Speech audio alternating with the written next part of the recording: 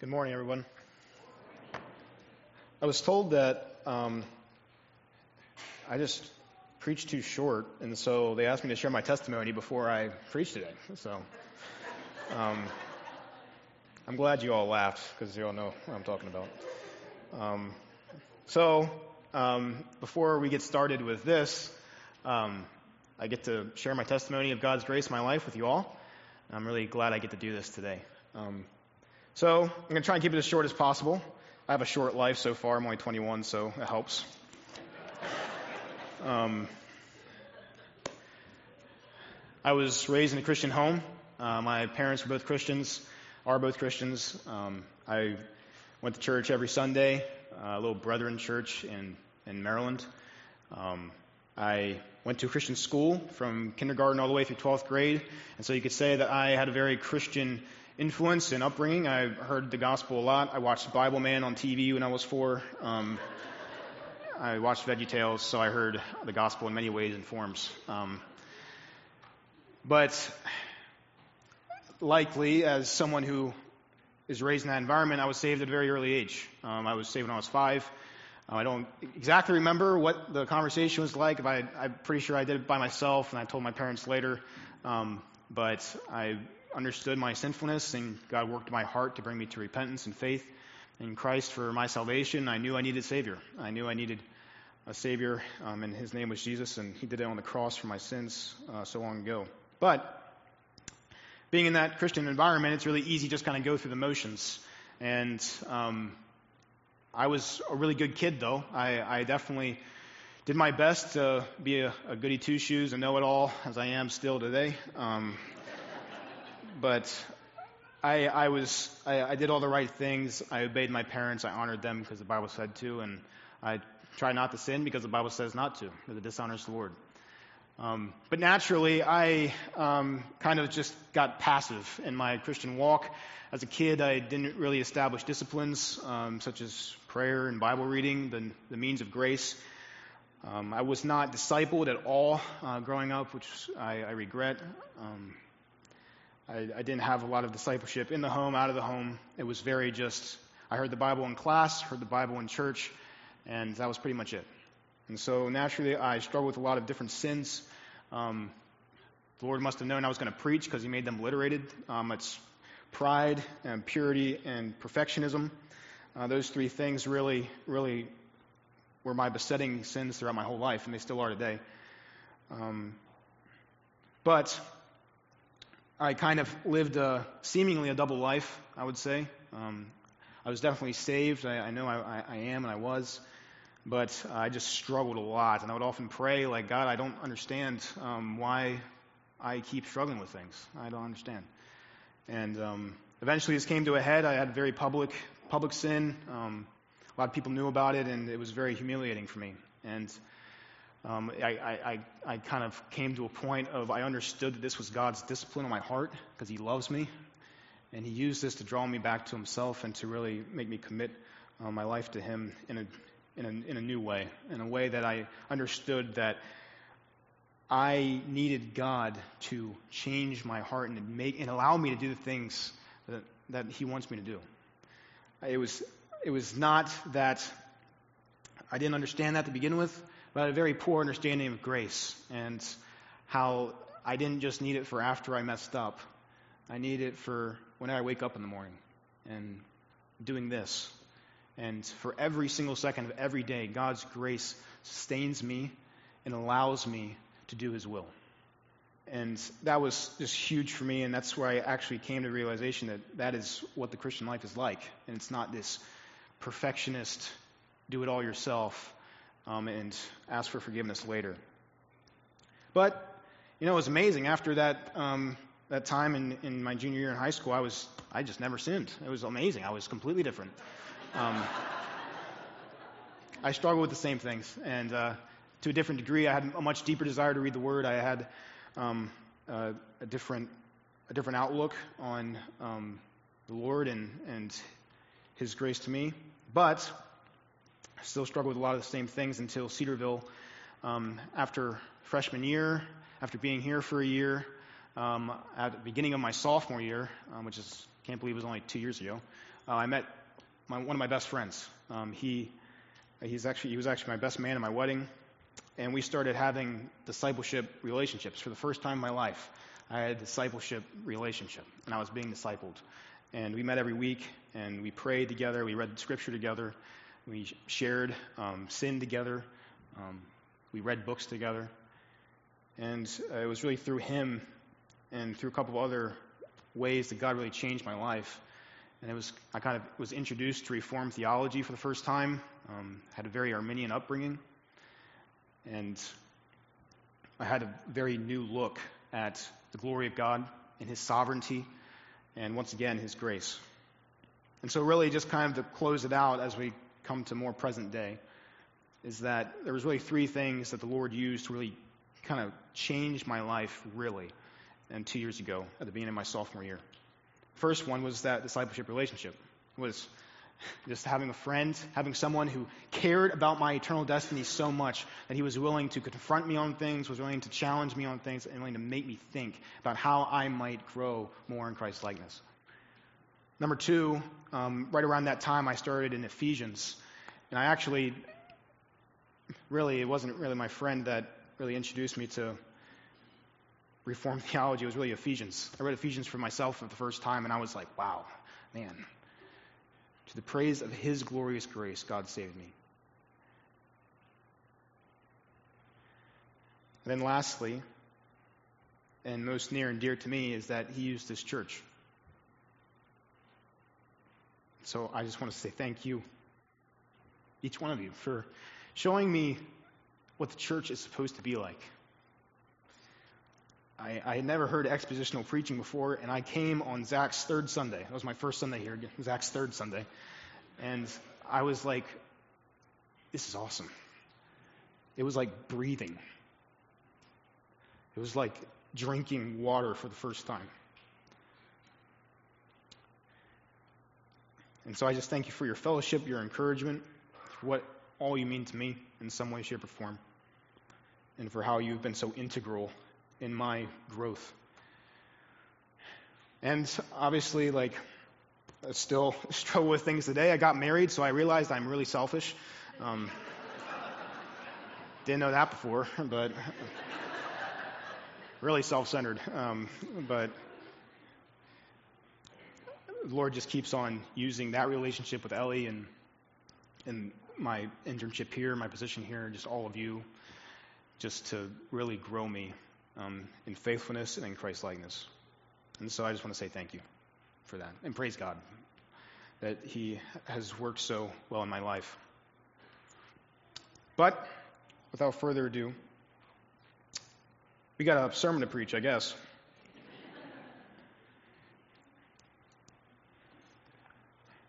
It says here that I'm supposed to say good morning. So, good morning.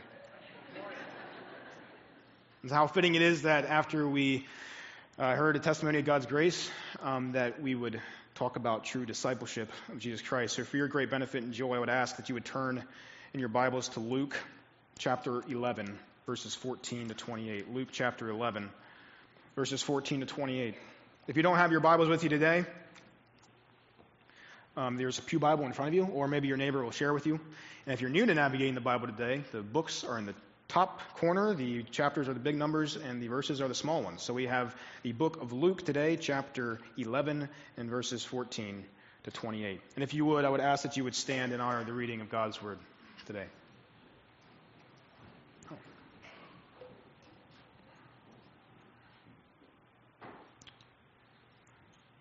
Hear the word of God from Luke.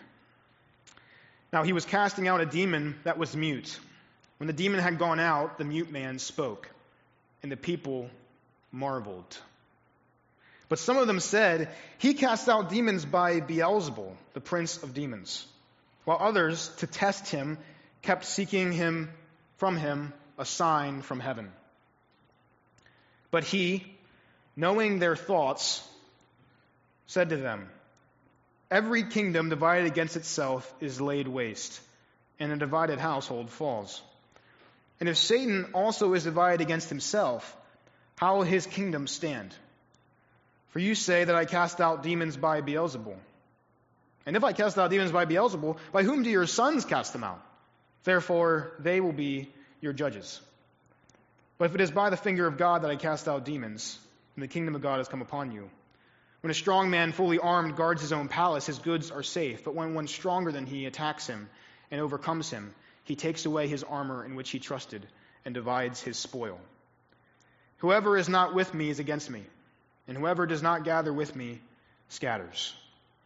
When the unclean spirit has gone out of a person, it passes through waterless places seeking rest, and finding none, it says, I will return to my house from which I came.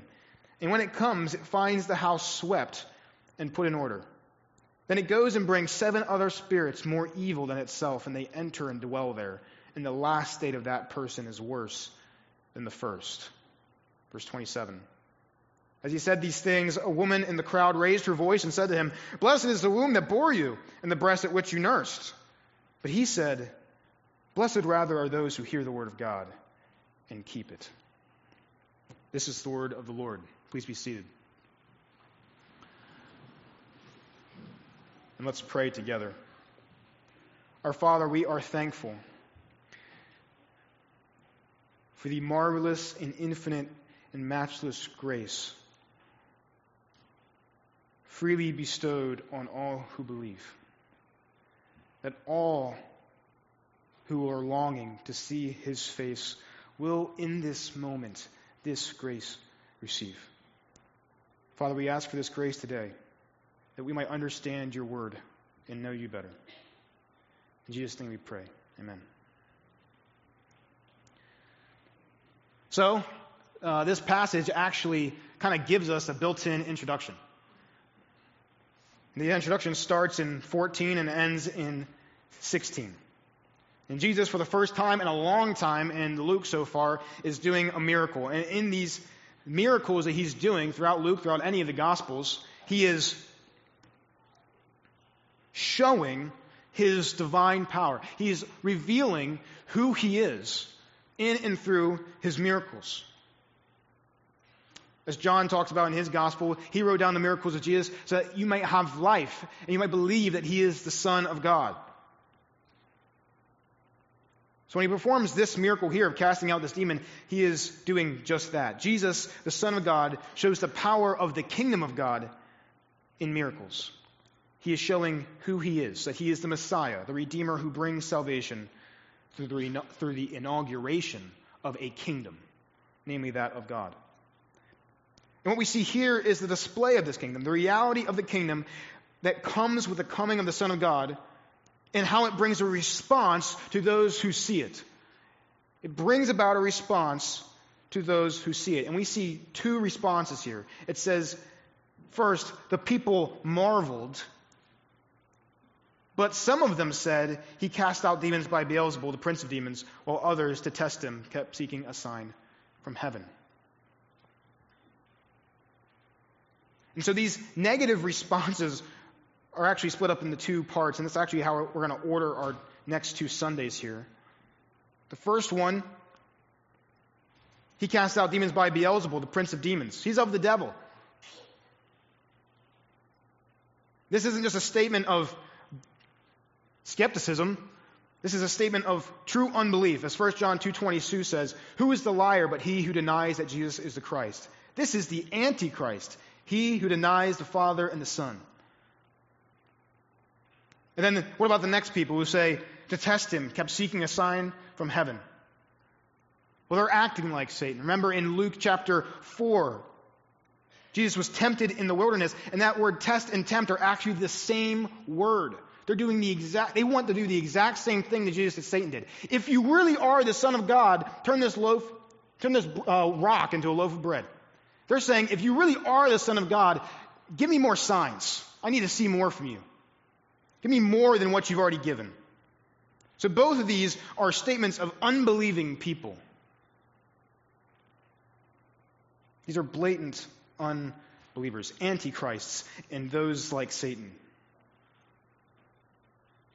There's a big crowd of people, I want you to notice.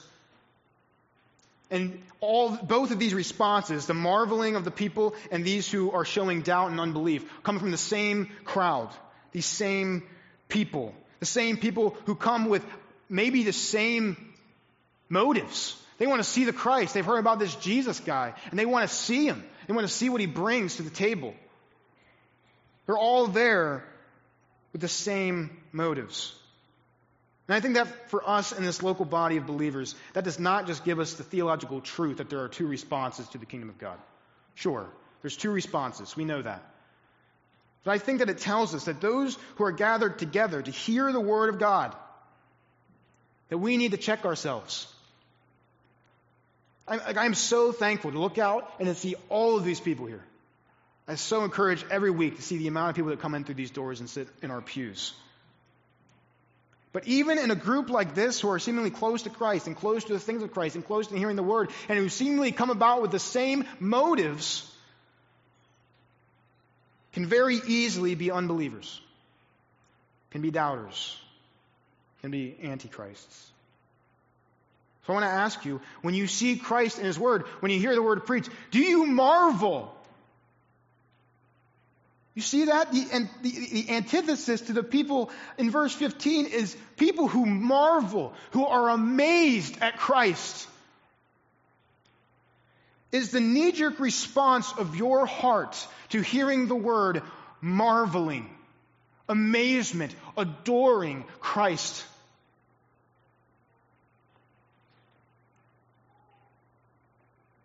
Do you stand amazed in the presence of Jesus the Nazarene, and you wonder how he could love you, a sinner condemned unclean, and you sing, how marvelous, how wonderful, and my song shall ever be? Or are you skeptical? Are you like the people that say, oh, he must get his power from the devil himself? I'm not really sure he is who he says he is. Give me another sign, Jesus. I don't believe you. I want something more than what you've already given. Are you a marveler? Or do you not believe? Or put it frankly, as we're going to today, are you a disciple or are you a doubter? And I want to be clear that me saying doubter does not mean that Christians can't have doubts. I have doubts. We all struggle with doubts from time to time. But the attitude of incessant doubt and unbelief is what is being described here in the text, is what I mean by doubter. But that question is going to finish our time in Luke together. In light of the kingdom of God brought by Jesus Christ, are you a disciple or are you a doubter? So the rest of the section in Luke actually is organized into responses to each of these groups. So first, today, Jesus is going to respond to, he cast out demons by Beelzebul, the prince of demons, in 16 to 28. And then you notice in verse 29, he says, it seeks for a sign. This generation is an evil generation. It seeks for a sign. So he's addressing those who say, I need a sign from you. And so fittingly, today, this section is what we're going to cover. And the main idea for today's text is the kingdom of God brings wonder, faithfulness, and blessedness to disciples, but brings present and future judgment on doubters. The kingdom of God brings wonder, faithfulness, and blessedness to disciples, but brings present and future judgment on doubters. And this main idea is argued and accomplished through three main points. I'm going to let you guys get that down first. Three main points: the effective kingdom, the cursed doubter, and the blessed disciple. Effective kingdom, cursed doubter, and blessed disciple. So first we have the effective kingdom. In this section, there's a lot going on. There's a lot going on in this section. But Jesus really confronts those who accuse him of being associated with the devil by giving an argument that leads to an ultimate claim and some implications that come from that. Okay, so zooming out where we're going, Jesus is arguing that he not only is just not of the devil, and that he does this by the power of God, that he is the Son of God, but he's arguing, because I am who I am, I bring the kingdom of God, and then these are its effects and implications. So that's where we're going to go. We're going to talk about how he brings the kingdom, how he gives effects, and then the implications that he gives as well. So verse 17 starts his argument. He says, every kingdom divided against itself is laid waste, and a divided household falls. It's a given fact. Everyone, both believer and unbeliever, can understand it. There's not supposed to be a lot of theological truth we're supposed to draw from that verse. He's just saying, this is my first premise. Everybody knows this. And perhaps Israelites, they might know this even better than some people from their history. Maybe when Jesus said this, they thought of how the people were divided against Moses and Aaron for taking them up into the wilderness. Shouldn't we have just stayed in Egypt and we're going to die out here? Maybe they thought of their first king, Saul, who ultimately was at war with David and tried to kill his own successor. Maybe they thought of David and how he betrayed one of his finest men, one of his mighty men, by raping his wife and then killing him and then lying to cover it up. Maybe they then thought about David's son Absalom, who literally tried to form a coup to remove David from the kingdom. He literally split Israel in half against David. That's divide against itself. And maybe then they thought of how the northern and southern kingdoms split because of their sinfulness, and all that constant division, all the way back from Moses and Aaron up until then, led to their exile and their fall. So maybe Israelites knew this better than anybody, that every kingdom divided against itself is laid waste. Second premise, verse 18, Jesus says, and if Satan is also divided against himself, how will his kingdom stand? For you say that I cast out demons by Beelzebul. So Jesus establishes really early here, I'm not doing this by Satan, because it just doesn't make any sense. I don't need to use much else to show you. Satan is smart enough not to destroy his own kingdom, so why would he cast out his own demons? And watch very closely at what he does next. He's done making premises. He's about to ready to make his conclusion and his concluding statement before going into implications. But he uses the last point of him not casting out demons as Beelzebul to launch pad forward. It's like he's the author of logic or something. It's amazing. Verses 19 to 20 seem to be separate. And verse 19 is pretty odd. Talk about these sons who cast out demons, and they're going to be your judges. And most people probably interpret this to say that Jesus is taking sort of a jab at his audience, as if he's talking to Pharisees or something, and he's saying, well, even your followers cast out demons apparently, and so who do they cast out demons by? You say it's God. So if somebody's casting out demons, it can't be one time one thing and one time the other. It doesn't make any sense. But I'm going to show you why I don't think that's the interpretation that I think Jesus is actually saying here. And I think that the key to understanding this verse is by figuring out who he's referring to when he says, your sons. What group of people is your sons? But first of all, first reason I don't think it's the followers of the Pharisees is that in the logical flow, he wouldn't repeat the same premise twice. I know that's kind of nitpicking, but he already established that he doesn't cast out demons by Satan in the last verse. So why would he just say it the same way again, just to get a bite in to his audience? Second, to be clear, nowhere in the text does it say that he's talking to Pharisees. It says people. People. Matthew's account says that he is, but Luke purposely leaves that detail out for a reason. So the reference of your sons cannot mean followers of the Pharisees. Which, by the way, Jesus never refers to followers of the Pharisees as sons anyways. He never refers to them as their sons. Third, Jesus says next that if he is casting out demons by the finger of God, that he brings the kingdom of God on them. But if that's true, then whoever these sons are who are casting out demons, don't they also bring the kingdom of God? And I don't think that the followers of Pharisees can do that. Personally not. So who is Jesus referring to? I think the best piece of evidence is the context of Luke. Nowhere in Luke, or in any of the Gospels for that matter, is there ever any mention of other Jewish exorcists. Never. This would be a unique occasion, per se. There's not a big conflict going on between Jesus and Jewish exorcists at this time. So who do we see, though, cast out demons is Jesus himself and his disciples. If you look back at chapter 9, 1 through 2, Jesus sends out the 12 and says this. He called together the 12 and gave them power and authority over all demons and to cure diseases. And he sent them out to proclaim the kingdom of God and heal. And he says the same thing when he sends out the 72 in chapter 10, verse 9. So, who are the sons, one chapter later after both of those verses, who are able to cast out demons? Answer, the disciples. So what is Jesus saying in this verse then? Well, a very helpful exegetical piece of information is that these two verses are parallel in structure. They have a very similar structure. I'm going to try to show you it in English.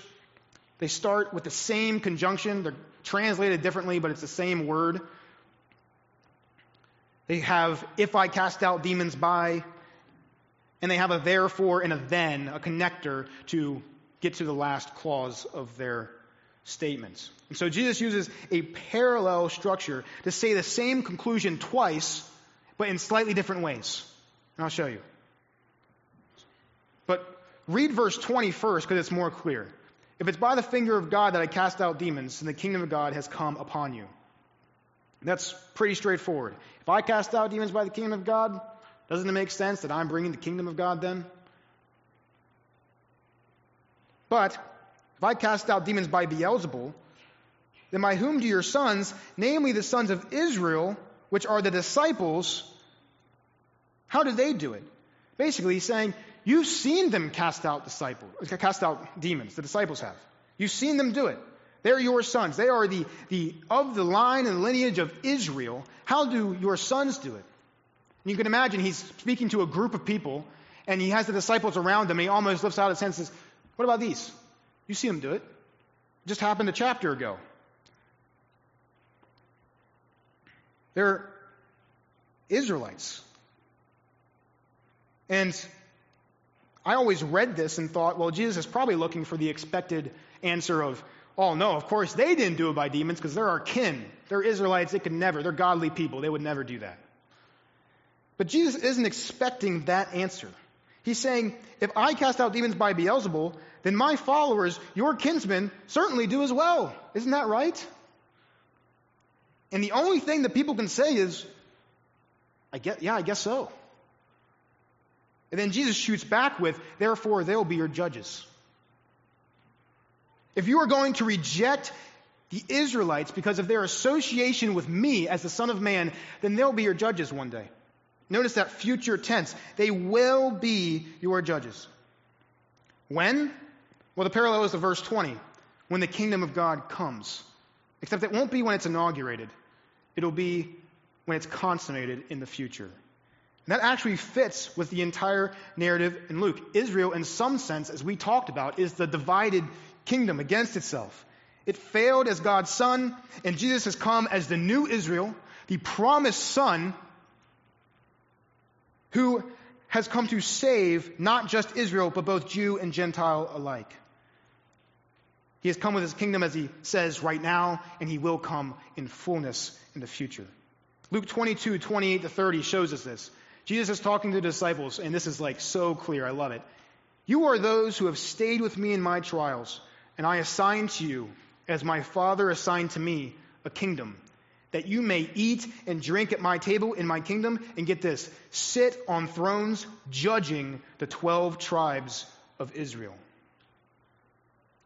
So Jesus is saying in these two verses, in two separate ways, I am bringing the kingdom. These 12 with me, they're going to judge you in this kingdom. If I cast out demons by the hand of God, I am the one bringing the kingdom.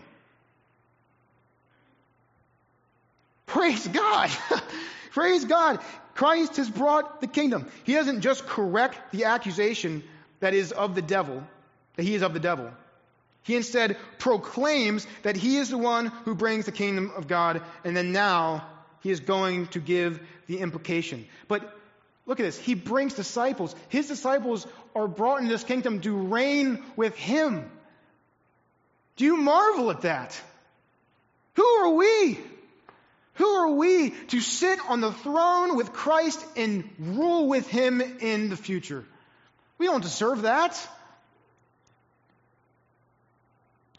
That's glorious. Do you want another sign? Or are you amazed at that? He is bringing the kingdom. He has brought the kingdom. We will reign with him.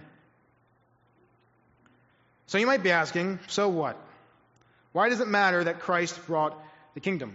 Well, he immediately goes into the effects and the implications of that in the following verses. The kingdom is an effective kingdom, and he gives 3 effects and 2 implications. 3 effects and 2 implications. I wish I would have honestly redid your notes, but we're going to go with it. We'll be impromptu today. So first effect is the defeat of Satan. The defeat of Satan. When a strong man, fully armed, guards his own palace, his goods are safe. But when stronger than he attacks him and overcomes him, he takes away his armor in which he trusted and divides his spoil.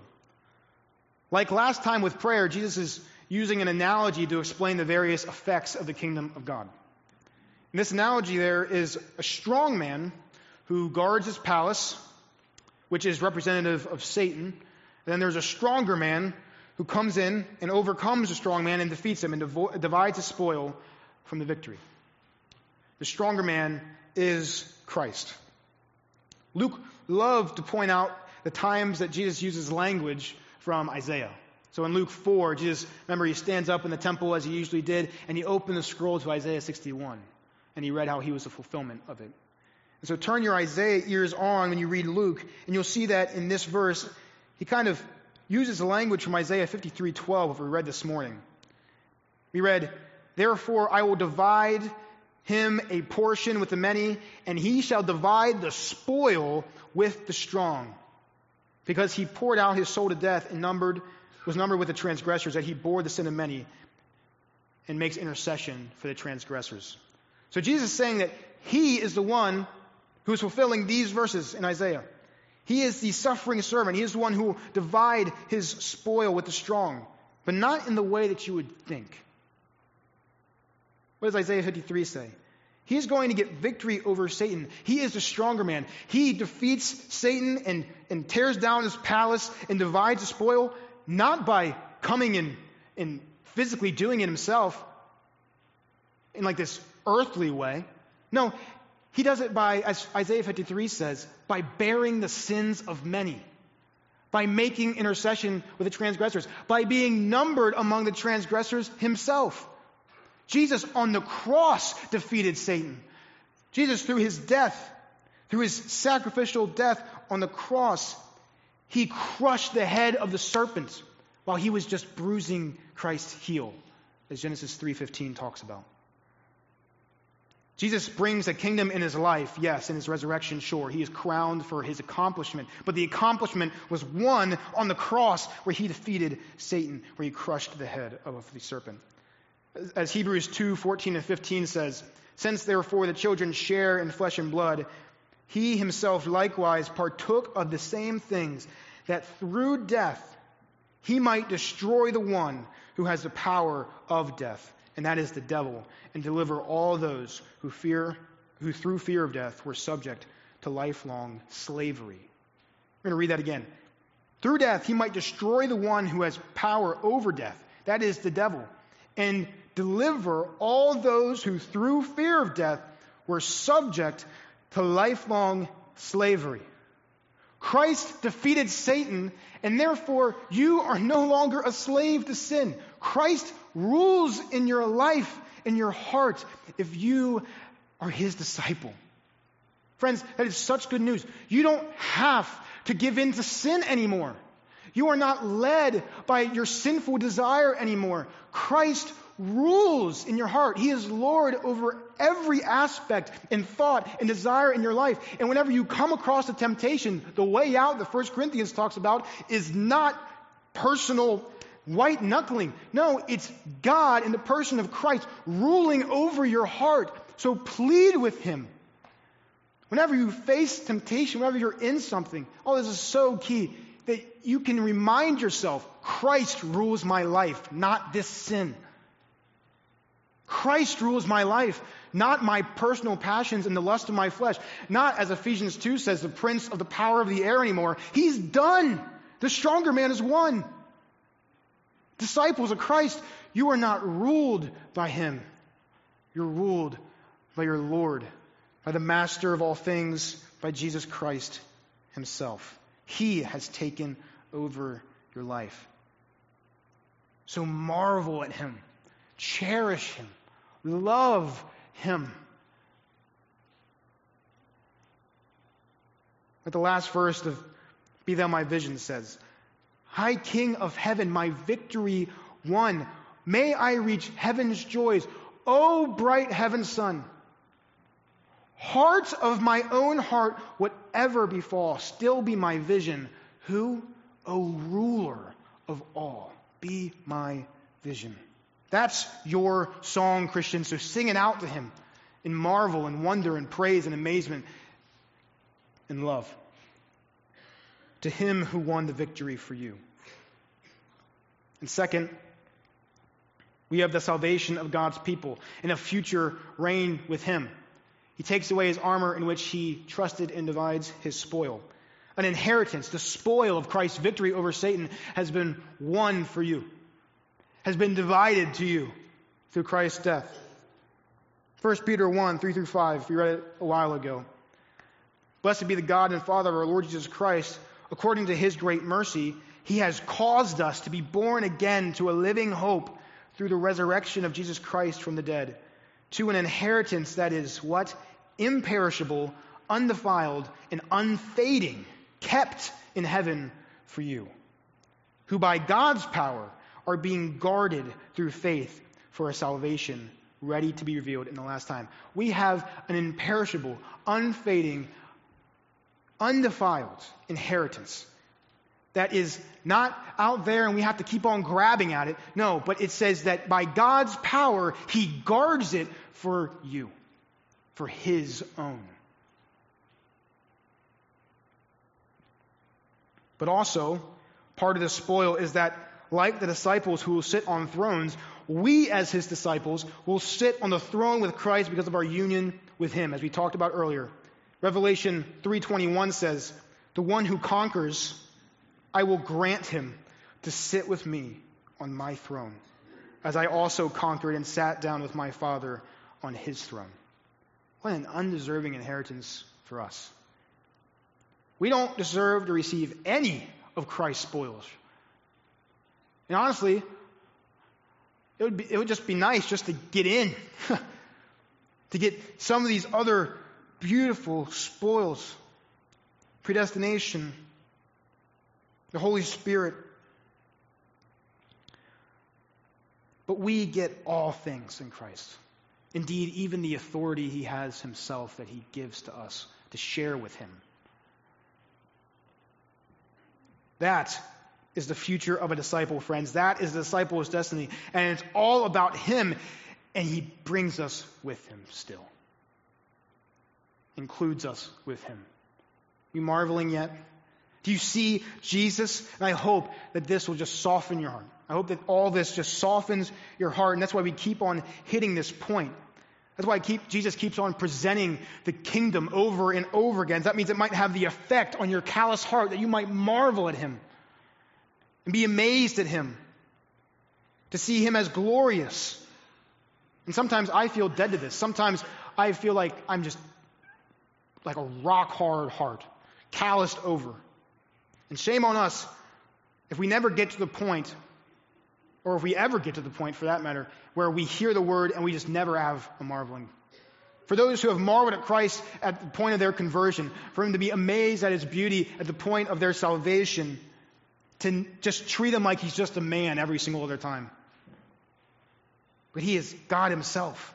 He is God the Son, and he came in human flesh to save sinners like you and me who don't deserve it. Why? Because of marvelous, infinite, matchless grace. Unexplainable love. So ask him, that one who rules over your heart, to remove the callousness from your heart so that you might be able to behold him even today. that you might grow in your Christ likeness, that your faith might be strengthened to see him as he is. And finally, we have the judgment of the wicked. Jesus says the final effect of his kingdom that is coming is terrible, terrible judgment. He says in verse 23, "Whoever is not with me is against me, and whoever does not gather with me scatters." And I don't want you to miss what he's doing here. He's very specific with his wording. Sure, we can understand this kind of in a cursory way, that those who aren't with him, obviously they're against him. There's no middle ground with Christ. But what it means to be against him is highlighted by the word scatter. Scatter. If you do a little bit of a word search in your Bibles for the word scatter and its various uses, the abundant use of scatter is in the Old Testament. And it's almost always used in judgment, in talking about judgment. Whether it's Israel, or whether it's a nation like Egypt or the Edomites, it's usually, almost always used as judgment. And Psalm 68:1 is a great example of this. It says, "God will arise, his enemies will be scattered, and those who hate him will flee from before him." So Jesus is pulling forward all this Old Testament language to not only further to define who he is. He's saying, yeah, I bring this judgment that the Old Testament says that Yahweh brings. He's identifying himself with Yahweh, that he is divine, that he is God himself in the person of the Son. But he's not only doing that, but he's putting an exclamation point on the punishment for those who do not believe in him, for those who do not gather with him, for those who are not his disciples, for those who do not marvel, for those who accuse him of being of the devil and who ask for more than just him and ask for a sign from him. The only thing awaiting for you is terrible, terrible judgment, he says. So for my unbelieving friend in the room, this verse is for you. Jesus is giving this warning to you. If you're a doubter today, if you really don't believe in him, I'm begging you, repent and believe the gospel, for this judgment is real. And friends, it's coming. Repent of your sin, turn to Christ in faith for the forgiveness of sins, for the imputation of righteousness, for right standing before God eternally, for the salvation of your souls, and you will be saved. He will save you by his grace. And you will one day reign with him. You'll be a partaker of all the kingdom of God and the inheritance that he has to offer, that is being kept in heaven for you. You'll receive eternal life in the presence of God, our Creator. But if you do not, you will receive judgment. So repent and believe the gospel today. For the rest of you, how fitting it is that we see this after last week in 1 Peter, that you are to fear God and share the gospel with others and friends. And this is an aspect of our fear of the Lord. We understand that the coming judgment is very real. We understand that God is just and he is mighty and he is a wrathful God. So we have a certain understanding and reverent fear of God because of who he is and what he's going to do. And so, friends, let this be a reminder, as we saw last week, to share the gospel with people, to understand that the reality of hell is very real. It's very real. The judgment is coming. But tell them that the kingdom has come, that the good news of Jesus Christ is that the stronger man has beat the strong man, and that there's a way out, that there's salvation for those who believe in him. Let us tell this salvation to those who are lost. So in these verses, Jesus draws kind of a line in the sand.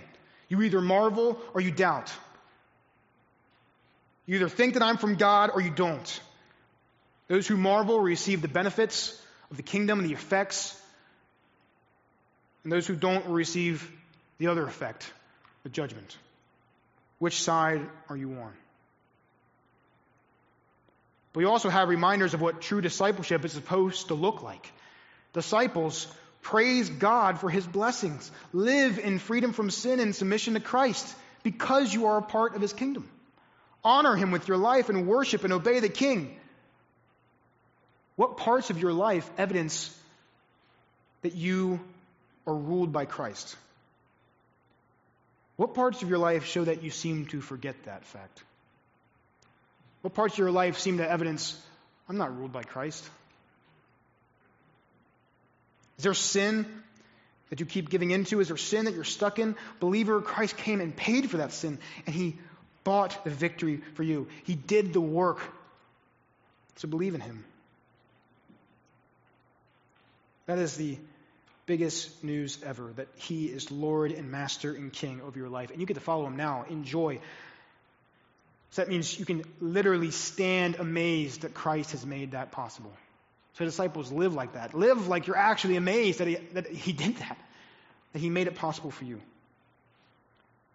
And share the gospel. Part of being a disciple is sharing the gospel to the lost because of the impending judgment. So now that he has given 3 primary effects, he now gives 2 implications. The first one involves this analogy of the cursed doubter. He continues his analogy on. And here's the first implication. Disciples are those in the kingdom, meaning their lives are in complete submission to Christ. Disciples are those in the kingdom, meaning their lives are in complete submission to Christ.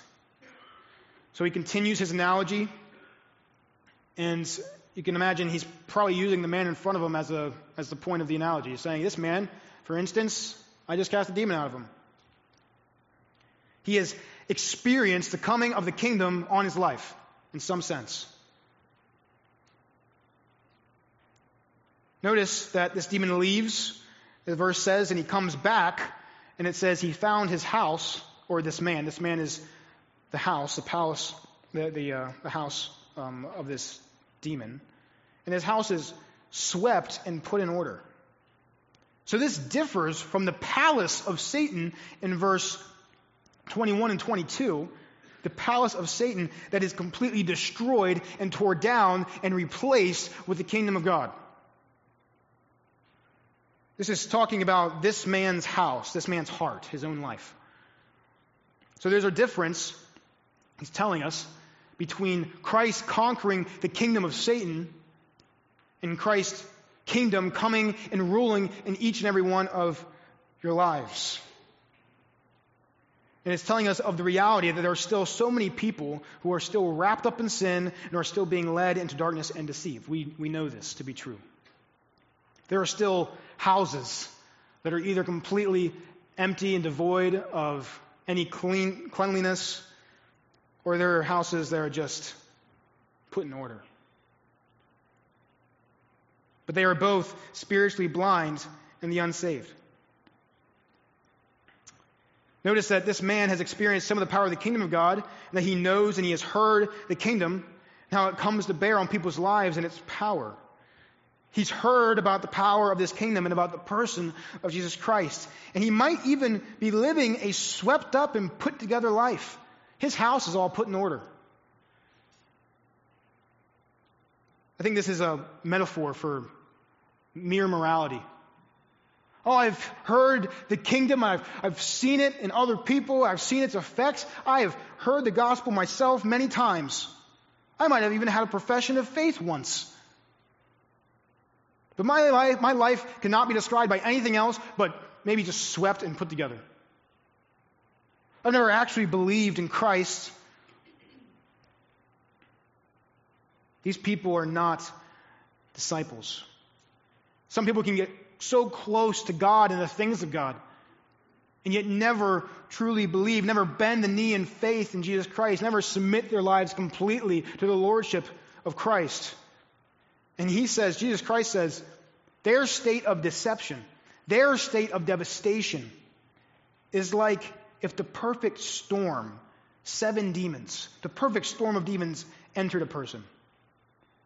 Their state is worse than if they just would have never heard about Christ to begin with. Jesus is saying it's perhaps the greatest tragedy, in fact it is, the greatest tragedy on earth for someone to repeatedly hear the gospel and to even be deceived into thinking they're saved, and then when they come to the judgment be told, depart from me, I never knew you. They might as well have 7 demons in them. That's how terrible their state is. They're going to wish they would have just never heard in the first place. to never live under the deception that they were partakers of the kingdom just because they had heard it before, or just because their lives were swept up and put in order. How many times do we hear that today? Well, why are you going to heaven? Well, I'm a pretty good person. I've been to church a couple times. I go on church on Christmas and Easter. I prayed a prayer once. Brothers and sisters, fellow disciples,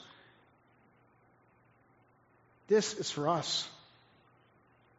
Jesus is saying, I've drawn the lines. The kingdom has come. There are those who marvel and there are those who will be scattered. There are disciples and there are doubters. And he's saying you can only be on one side of the line. There is no double-sidedness. You can't be in the middle. You can't serve one kingdom or the other.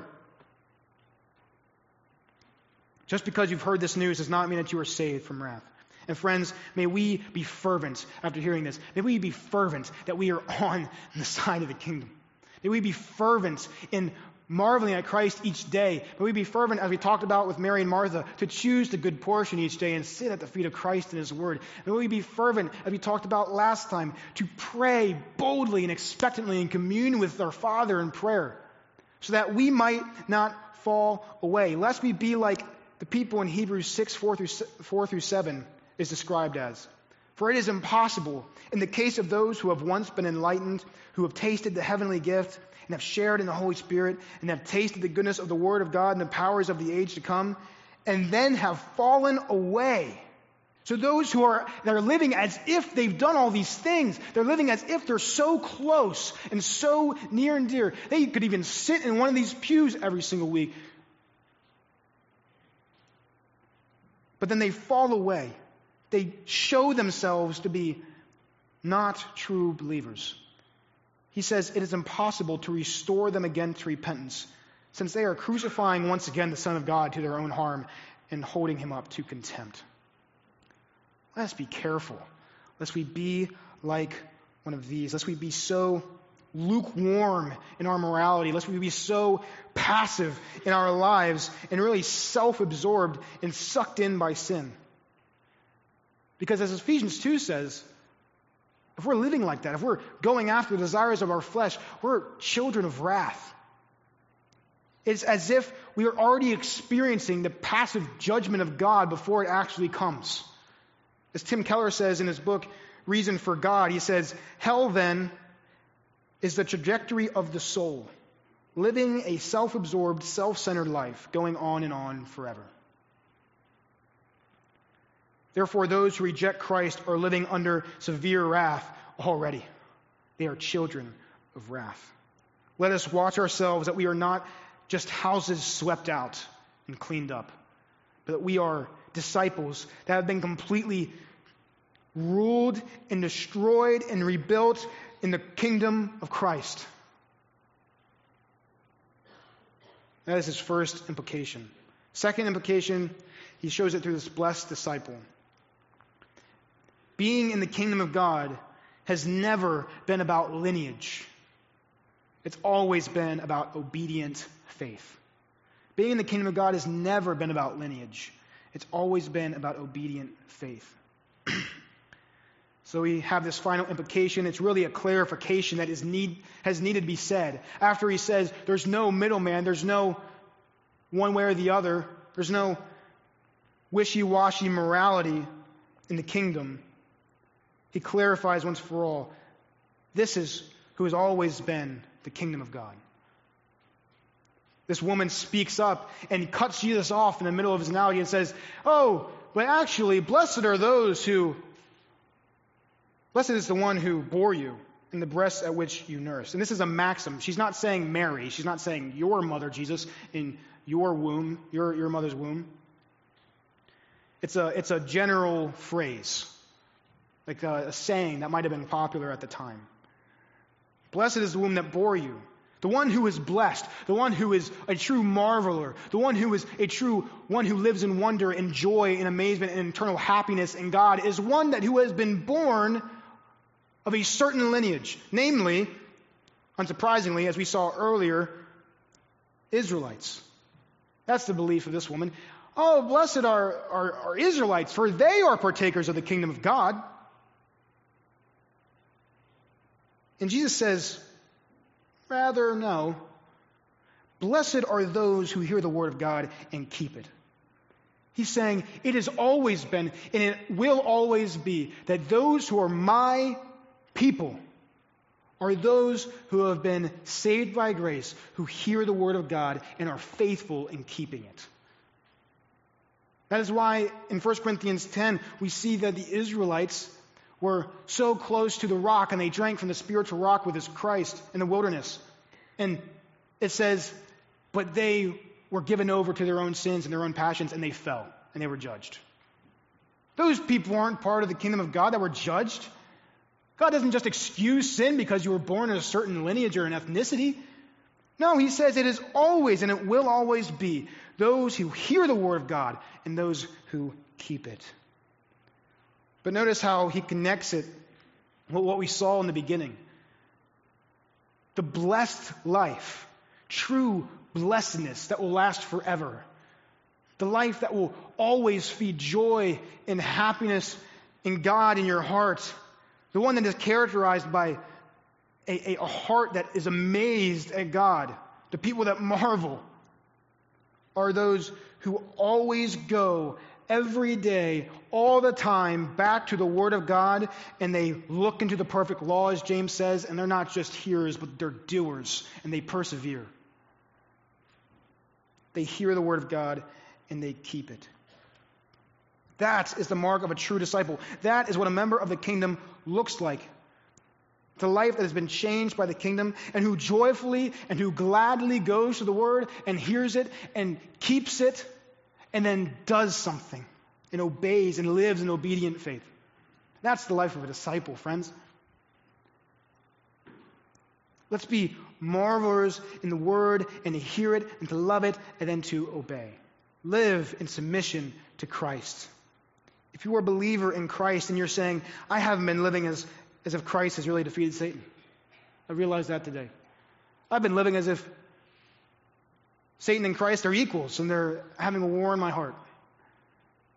I'm not living as if Christ's kingdom is truly conquered my life, has truly conquered my life. I'm not living as if Christ is truly marvelous. I feel callous to all that. I would encourage you, you who have at least once marveled at Christ's person and work of your conversion, go back to what we've talked about today. Jesus comes and gives this kingdom message because the response is supposed to happen. Go back and look at the kingdom and look what these people saw when they marveled. See the person and the work of Christ and how he's revealed himself in the Word and marvel at him. If you're not marveling, have you been in the Word recently? Have you been praying? Have you been in church recently? Have you heard the Word? Have you sought it like silver? Have you sought it like sweet honey? Go back and ponder and muse on the work of Christ on the cross as he brought the kingdom to earth and he defeated Satan. Go behold the man upon the cross. Ask the Lord to soften your calloused heart. Disciples, ultimately, the kingdom has come, and it's coming in fullness one day soon.